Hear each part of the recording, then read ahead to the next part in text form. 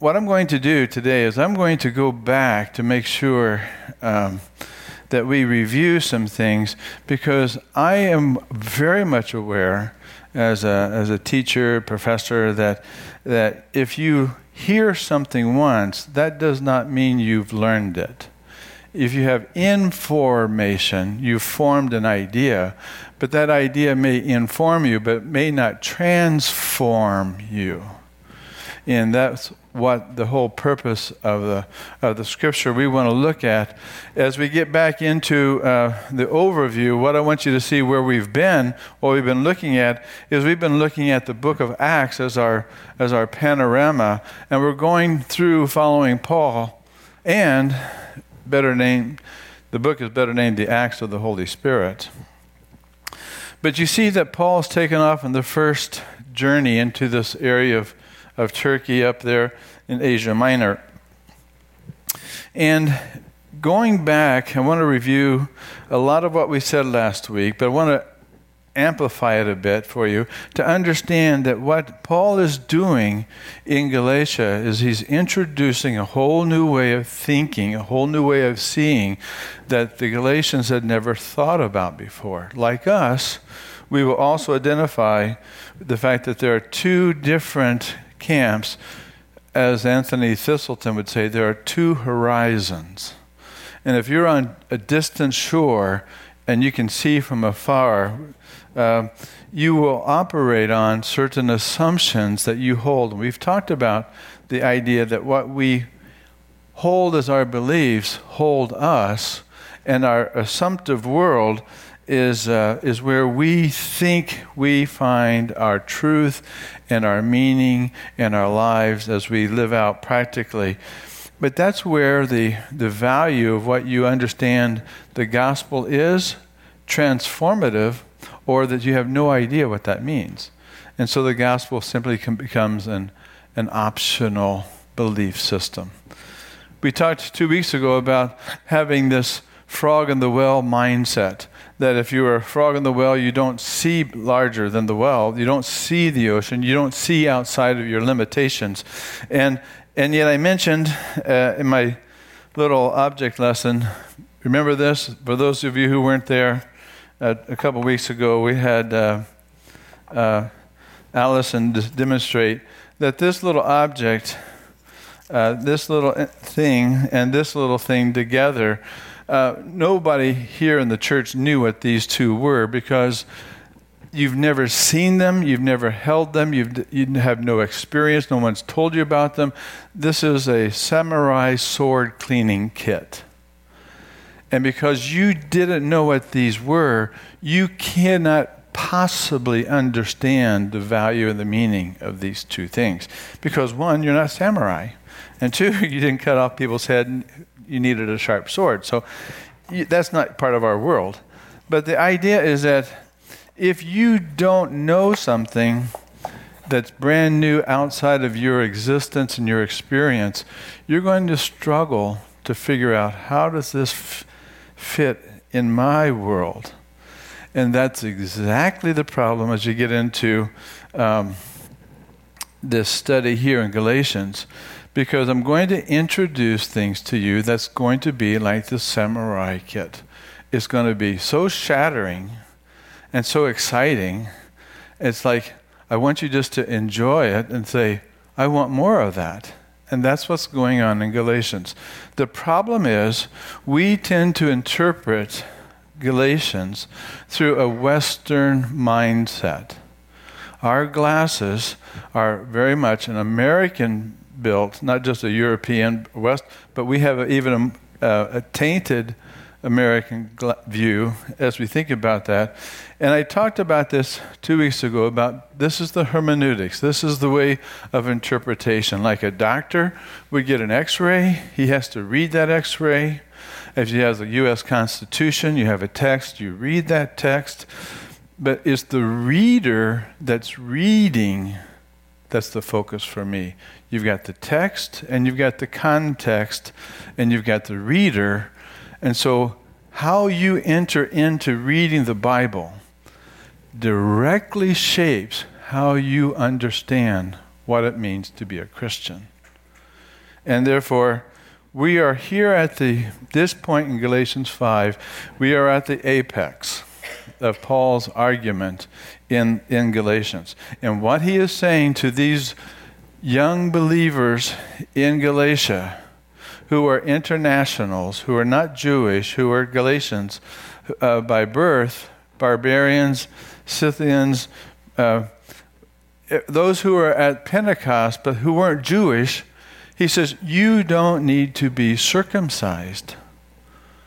And they were saying, yes, you do. Our view says if you want to be completely God's people, marked as God's people, you need to do it the Jewish way. And Paul says, no. We are eliminating and distancing ourselves because God is doing something brand new, like the samurai sword. This was absolutely fundamentally challenging to everything they grew up with. And therefore, they don't have to bring out the old wineskins and make the Galatians conform to the old Jewish systems. And now, to hear this again and again, I'm saying to you as Americans, you won't appreciate this. You'll hear it go, kind of like going through a museum and observing it at a distance. But I want to pull you right in to hear this, because this is really radical. You are freed from the old system of having to do it the Jewish way, because the Jewish way never led them to the faith in Christ by keeping their Jewish traditions, by keeping the diet and by keeping the circumcision, by going to church on Sunday and keeping the Sabbath. And they had certain rituals that they did that would define and mark them as Jewish, but that was not necessarily the only definition of the people of God. And so what Paul was saying is, if you understand salvation and redemption, that there's going to be a transformation in not only in who you are, but who you relate to and how you relate to the larger community.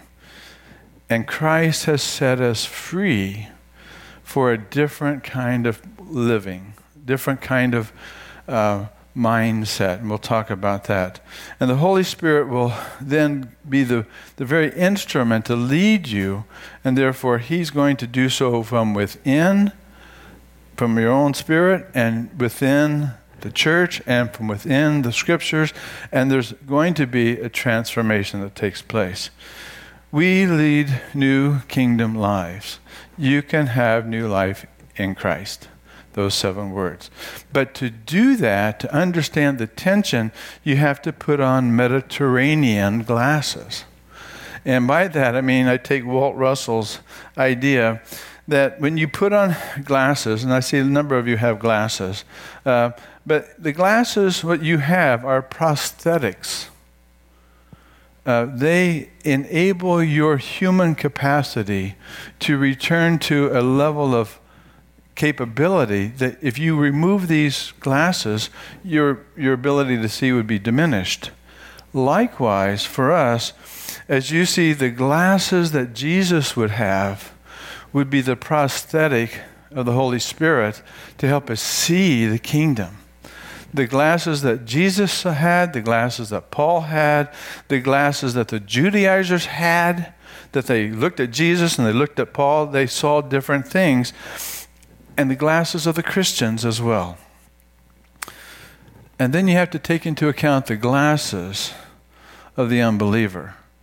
And by glasses, we mean there's a way you process this information coming in through the eye, but it's the way you're not only processing, but you're judging and evaluating and putting meaning and value on what you're hearing. I don't need that. I don't want that. Or I want that. I need that. And so this understanding is going to, your understanding, I hope, because of the Word and the Spirit and the teaching, your vision will become clearer. So here, let me put it this way. Sandy and I were in Japan for 15 years. And last week when I went through this passage, I thought, duh. I taught cross-cultural communication for 15 years. Going cross-culture to understand another person means that you enter into the worldview and the language of the host country. Now, you know this, but let me ask you this to make my point. Who knows the Japanese better, the Americans or the Chinese? Chinese. Why would the Chinese know the Japanese better?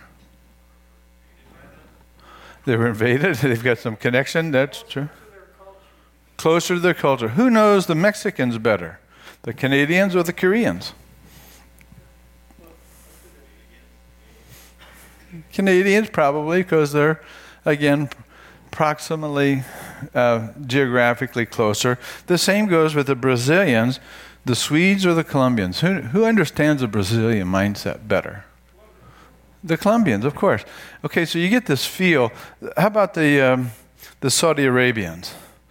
The Lebanese or the South Africans? Yeah. And so this idea that the closer you are to the host country, the better you see it. Well, how about who knows the kingdom culture better?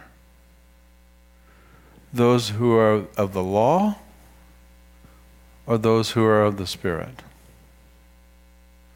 But if you're not close to the Spirit and you're closer to the law, you're going to see the Spirit with old glasses, and these glasses are going to keep you from understanding what God wants you to see. So here's the point. What Paul saw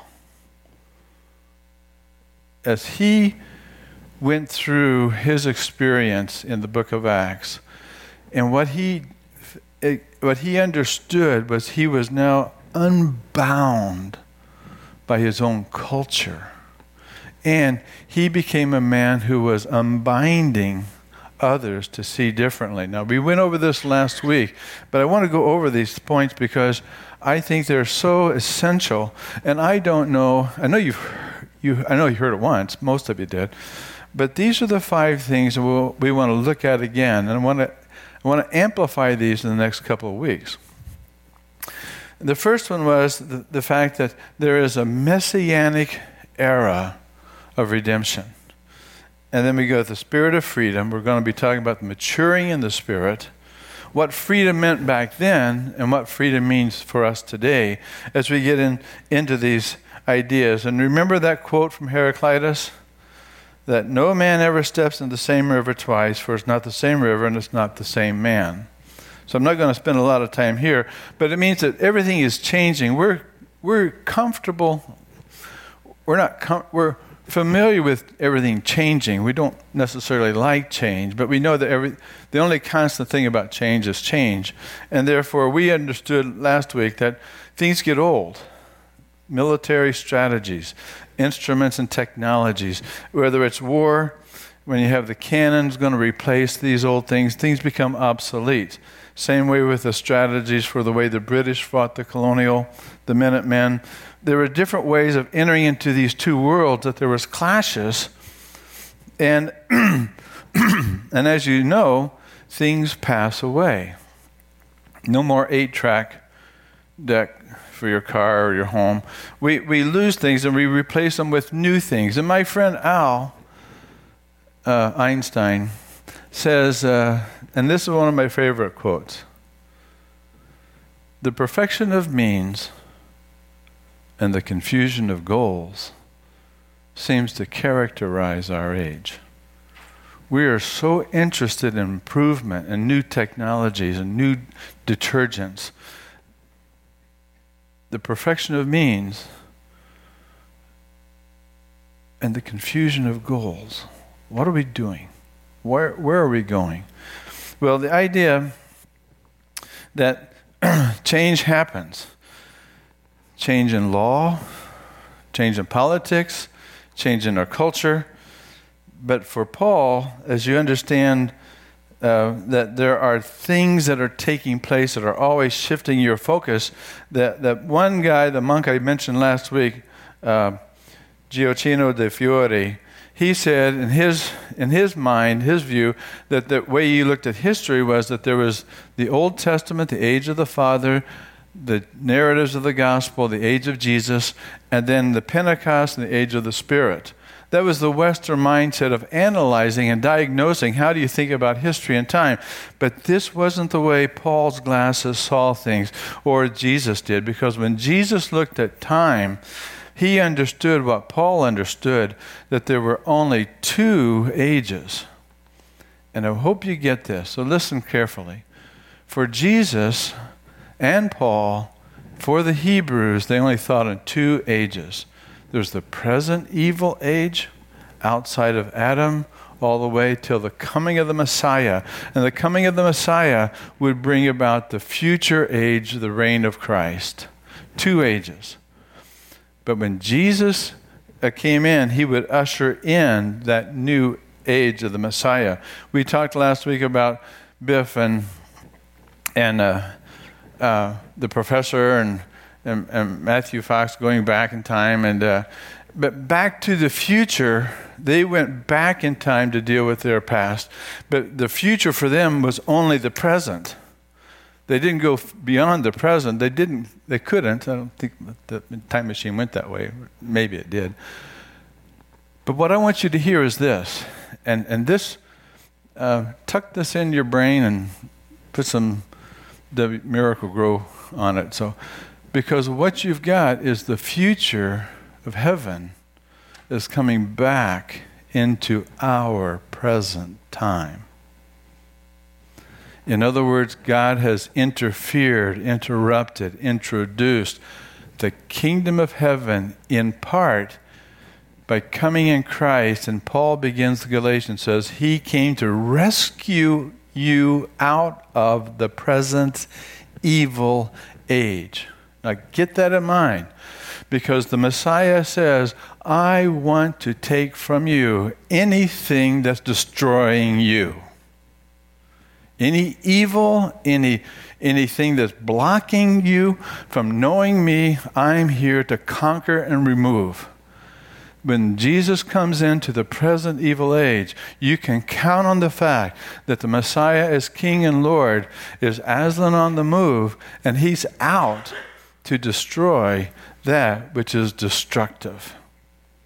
And therefore, this messianic age says, if this old system is going to keep you from knowing me, I'm going to do away with the system and fulfill my purposes to bring you into the future age of the messianic reign. The future then has come in, and it reorders our glasses to see things that we normally wouldn't see. And if you're a Christian in a church, in a traditional church, you may say, oh, that's interesting. You can't say that with this. Because if it doesn't touch and transform you, you haven't seen what Jesus and Paul saw. The Messiah has introduced to us a whole new way of thinking, that the future judgment, that what God would have you experience at the throne, where you would be judged and condemned for your sin, that came into our human sphere on the cross. And when Jesus died, he forgave you from the future all the sins that you would ever commit, ever in your lifetime. That's heaven thinking. That's futuristic thinking. That means you can now walk in freedom, not worrying, does God love you? Does God accept you? And so the idea that the Messiah says, yes, that's why I came to rescue you from the present evil age, so that you can be free to walk with me in the messianic realm. Now, I don't know if you get that. That's radical.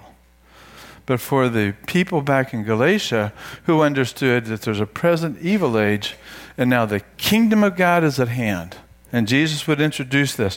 This is what Tom Wright would call the new Exodus. As Israel left Egypt, so we leave the old flesh. We have a new Exodus. And that's what Paul meant, that this present evil age is no longer going to control or define you. But that present evil age would give way to the age where God's will would be done. And so we pray the Lord's Prayer, our Father who art in heaven, hallowed be thy name, thy kingdom come, thy will be done. When? When I accept Jesus and go to heaven? No. And so if you understand that God is at war, involved as an adversary to Satan to attack and address and deliver and go after, you can't be passive in this thing. And neither was Paul. Paul was not trying to reproduce the old Judaic rabbinical system. He said, there's something totally new here. I've walked away from that. And because of the Spirit, the Holy Spirit at Pentecost, it broke open not only the Jewish folks and the Gentile folks, but the whole cosmos. That when the Spirit of God came in, he was integrating heaven and earth into one. And all things would be given under the reign of the Messiah. But that Spirit would be given as a result of faith. And that faith is yours. And if that faith is alive, it makes you alive to the Spirit working, that you would be seeing and saying things that God is at work in my life, God is at work in our lives, and those who have faith in Christ. And it is not that we follow the Spirit, some spiritual disciplines to make us free. It's not that. But that we are set free by Christ. Galatians 5:1. It was for freedom that Christ set us free. And therefore, in our freedom, we now are able to follow the Spirit. That's different. We don't get rewarded for following the Spirit. We are set free, and then we are rewarded. And so that whole idea is hard to get, because if you are in certain cultures and you wear certain glasses, you see salvation is something that Jesus does, but sanctification is what I do. Therefore, I better get busy, and if I don't do my part, I'm going to lose my salvation. We believe that salvation is by faith, but we believe also that sanctification is by works. No. Our glasses are wrong. So what we need to understand is that Jesus saves. And if you're justified and you're considered righteous before God, it means there's no condemnation for you. We know that because of the cross, when those nails were nailed through his hands, so were your sins completely removed. No condemnation, no fear.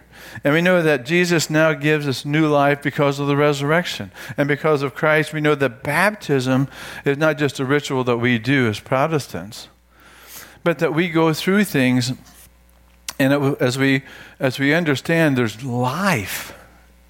Again, what do those glasses see?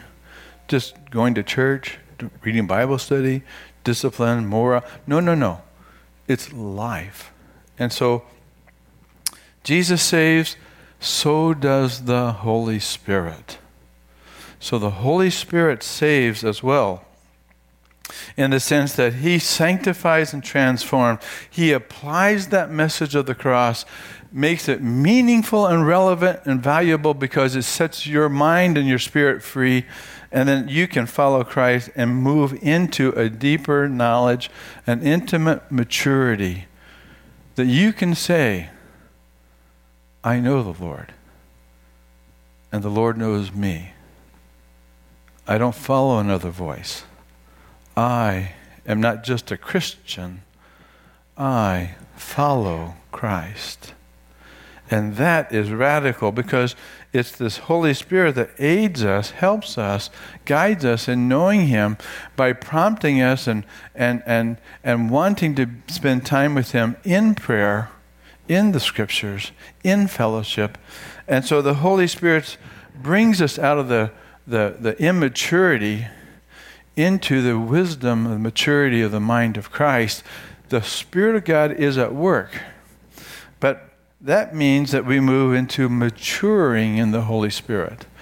As the Spirit of Christ helps us grow, we find ourselves, I hope you find yourselves, encountering new promptings, new desires, new adventure, you're being called into the kingdom. You're called into different ways of thinking. And there are those who are far away from the kingdom, those who don't know the kingdom, by proximal distance. They're out there, they don't know. And then those who are moving closer and closer, and they get hotter and hotter and more alive, and they say, I didn't know this, I didn't know this. And so the Christian life becomes one of learning and change. And to be able to hear his voice and grow in listening and walking in the Holy Spirit, again, is one of the great weaknesses of the Christian church in America. We know the Word of God, we know God the Father, we know Jesus Christ, the center is Lord, but historically, we haven't learned much about this. Without getting sensational or melodramatic or super hyper spiritual with different kind of miracles, it's this whole idea of just you're able to walk and follow because you discern the voice of the Spirit. Well, you might say, Jerry, that's not my experience. I have no idea. I don't even want to go to church sometimes. I don't like the people in the church sometimes. I don't like to read the Bible. It's hard for me to pray. I don't want to witness. And so you say, if that's what maturity is, it doesn't work for me. It doesn't float my boat. It doesn't I don't get it. And that person, though they may be Christian, has not matured in their understanding, and their way of seeing isn't kingdom thinking. It's based on some other kind of thinking, which is what the Judaizers were saying. You have to do this, you have to do that. But to move into that, you have to understand something. As Paul would say here in Galatians 5, that the flesh sets its desires against the Spirit. We understand that because of temptation. And we're pulled by temptation. How well do you know when the Spirit touches your desire? It's a radical thing to understand that the Holy Spirit sets his desires against yours, against the flesh. And therefore, understand that the Holy Spirit is always at work pursuing, persuading, calling, trying to pull you into, because the Spirit of God does set his desires against the flesh. What are you talking about? Well, that's what we're going to get into next couple of weeks, because as Paul is saying, if you go to the circumcision, if you go to the tradition, you go to the old way, you're going to not mature. You're going to miss the blessings. You're going to stay stuck over here and miss this over here. So what did freedom mean? What does freedom mean for the Galatians back then? If you understand that the Spirit of God came into the Galatian church to set those people free, he set them free to love, as we read in Galatians 5:13. You were called to freedom. Therefore, do not turn your freedom into an opportunity of the flesh, but be transformed. And in your transformation, this is what it looks like as you mature in the Spirit back in Galatians. What it meant was this. It wasn't that they get to do whatever they wanted. That was what the libertines did. They already knew that. But they didn't know what it meant to be led by the Holy Spirit, to let the Spirit of God lead them to their heart's desires. And following the Spirit, what happened, and in this context, it would mean this. You would know how to, one, enter into a group of people who are all in motion, learning how to change in the Holy Spirit. That's what was going on. That somebody who was working on a ship in the port, who was taking off fish or carrying boxes, who was a slave or a bondman, who was a no-name, a marginal, the leper, the prostitute, those people who were not accepted, who would be considered unclean in the temple, they were Gentiles. There was a place for the Gentiles, and it was not in the temple. It was outside the temple. If you were a marginalized, uncouth, unacceptable person, you were brought in. And you were called brother. Smelly fishing worker, welcome, brother. And you were giving a spiritual gift. You were called no longer a slave. You were called family. That changed the whole social structure that the kingdom of God is not a vertical, top-down organization where you're at the bottom. It lifts you up. Women were no longer chattel. Women were given honor. People who were rejected and unacceptable were honored and made acceptable in Christ. And therefore, you understand the radical nature is there is not a single human being that you see with these glasses that is not unreachable, unredeemable. You have the glasses to say, I've got good news. You can be rescued and brought into the kingdom, and therefore, welcome, brother. This is the story of Philemon, the slave who escaped. And Paul says, welcome him as a brother. If you understand what God is doing, and let me tell you this just hit me because Sandy's here. When we went to Aizu Wakamatsu, 6 hours north of Tokyo, city of 120,000, it was a place where the Christians went for the first time. And there on the hill north of Aizu in a little valley, they massacred every Christian and they threw them over the hill. And in the city hall, when we went there, on their information, they said this. I thought I couldn't believe this. That we could not allow for the Christians to come into our country because if we did what they said and that we would promote this priesthood of all believers, that everybody would be made an equal in the kingdom of God, you would destroy the samurai structure. And to have an equality that slave, servant were equal to the samurai was anathema to the Japanese. So they said, this threatens our system. Kill them. And they did. But for us as the kingdom people, if you see an African, if you see a Brazilian, if you see a Korean, if you see anybody, and they are called Christian and they are in the kingdom, they are your brother. They are your sister. They are family. How radical that was for someone who was a slave to say, me? You mean I get to sit at the table? I can come into the temple? With my mere shadow, you'd have to go get cleansed by the priest? And God says, that's all gone. If you understand what this is saying, racism would be gone.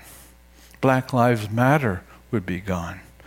Every life matter would begin. Because, and here's the call, the Spirit of God wants you to be honored. The Spirit of God wants you to be respected. The Spirit of God says, you are my image bearer. And therefore, anyone who dismisses and disregards you is not of the kingdom. Wow. That's what that meant for Galatians. It's like Paul was saying to the Galatians, you can't think the way you used to think that those Samaritans, those Phoenicians, those Philistines, those dirty dogs. Paul says, you're free to love and accept the unacceptable. That's grace. And therefore, when Paul says you are called to freedom, therefore that freedom doesn't mean go do what you want. It means you are freedom to now accept the uncircumcised as brother. You are now free to accept the socially low and the socially immature and the socially ignorant and the socially whatever. You can bring them into the kingdom, and you all have the same cross, you all have the same resurrection, you all have the same Lord, and you all have the same Holy Spirit. That's radical. And so what God is saying, that this future that's coming in to bring in the kingdom is setting up a whole new humanity. That humanity that Adam and Eve were supposed to have, you have a taste and you can reflect that the same Christ-like spirit that Christ said to his disciples, they're going to persecute you, they're going to persecute me, but you are salt and light and you be Christ everywhere you go. And that's what was given to the Gentiles. And it wasn't just being Jewish and conforming to those. It's like you are set free now to, and he had to say that because remember what Paul said? Remember what Jesus said? Go to all the nations and make them Jewish. No, he didn't say that. He says, go to all the nations and set them free. Make them learners and teach them to obey in the Father, the Son, and the Holy Spirit. And it took time for Peter and the boys to understand that. Well, the whole passage of Galatians it talks about the community of the flesh. If you walk in the flesh, you're going to think this way. The mindset of the flesh, Paul said in Romans, is going to be hostile, contemptuous, confliction, pugnacious. You're not going to have fun with a group of people who are always going to be fighting and divisive. That's the community of the flesh. And it's not about this duality of your spirit and my flesh or my spirit, which I've been taught. This is about two communities. Either you are in Christ and you know Christ, or you're not. Either you're the son of Hagar or you're the son of Abraham, Sarah and Abraham by faith or by law. This contrast is there. And so he was saying either you are in the Spirit or you're not. This mind of the flesh is going to see it's about me. But that's why we need to have our glasses shifted from fleshly glasses to spirit glasses, that we see that I am set free to love. I am set free. It's not just about the contrast that you're different or you have a different opinion. This isn't about you at all. This is about the community you identify with. And the community, which I'll talk about next week, is very much a cross-cultural experience for you and for me as Americans. What this meant would be this. Well, how many identify yourselves as American Baptist? How many talk about it? You don't talk about American Baptist. You may talk about church, you may talk about Christ, but I bet you don't talk about American Baptist to anybody outside of the church, right? Am I right or wrong? Probably right. And therefore, this group, we're not, American Baptist is who we are, we belong to, but that's not our identity, but we identify that. As much as you would say, I'm Democrat, or I'm Republican, I'm a tag, I'm a Cleveland's Indian, I'm a sport, if you use these tags to identify the group, you'll miss it. Would you say, I'm a spirit-led Christian? We don't talk about that either. And therefore, it's not about just a contrast.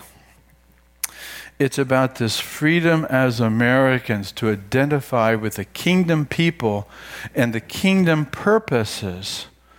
And those purposes involve your salvation, your sanctification, you taking the light out, because you are called as Christians to follow the Spirit of Christ wherever He leads. And therefore, I would invite you to go cross-cultural, to learn the language of the kingdom, to have the mindset of the Spirit as we think about what freedom meant. The Greek word was eleutheria, which means, it's an amazing passage, it's about your desires being fulfilled and arriving at the point that you really want to be. In other words, let the Holy Spirit lead you to your heart's desires to fulfill the purposes of God in your life, in our lives. And therefore, we are called to freedom. And that freedom, you will either start here as an immature Christian listening to a distorted gospel or people who are influencing you, or you're learning to get in prayer, and you're learning to be with His people, and you're learning to be in the Scriptures, and you're learning to learn about the gospel, and you're learning to say, transform me. That's what I want. I want to know you, and I want to know you well. I want to follow you maturely. Whew. That's Galatians 5. And therefore, you are free. Whether you use your freedom in Christ to follow Christ, or use your freedom in Christ to walk away. it's a reflection of your maturity. Well, I'm going to leave you with this. In America, we tend to think individually, privately. It's me and Jesus. My Jesus, my Savior, me, me, me. I'm okay. But not kingdom people. Kingdom people think corporately. Kingdom people think church. Kingdom people think group. Kingdom people think others. It's not about me, it's about you. And therefore, for Paul, the gospel community of faith was being pulled back into an inferior system that was just self-centered, ethnocentric. But the Spirit of God says, we've got the whole nations to reach. So let go of that, embrace that. Therefore, use your freedom to serve. What does it mean to serve? Again, that you accept people as God does, you honor people as God would, and you begin to respect people because you love them, even though they're jerks, sinners, independent, stubborn, cusses, fighting everything. You love well when you walk in the Spirit. That's what Paul's getting us into. So, well, that's enough for today. I wanted to make sure you hear that once or twice, but I want you to understand, if you don't understand what's going on here, you won't understand what's going on here. The same message that unbound Paul unbinds me, unbinds you. That same message you can take to people who are struggling in the darkness out there on their own, and they say, I don't need Jesus. Well, that's their glasses. If you said, have you ever thought about what it means, what the meaning and the value of the Bible is? Let me share with you. And that's what we're here for. The next couple of years, what I would love to see is God use you and bless you to mature you, that you have a ministry of friends, that you've said, I've told my friend about Christ. Just like Andrew brought Peter, and just like Philip brought the Ethiopian. Just you touch people one by one. That's going to happen. Let's pray. Father, thank you that you are doing such an unusual work.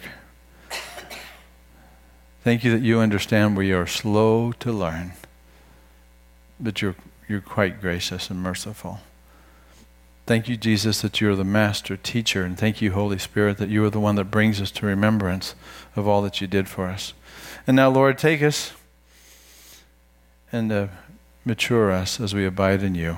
For your glory, we pray. Amen. It is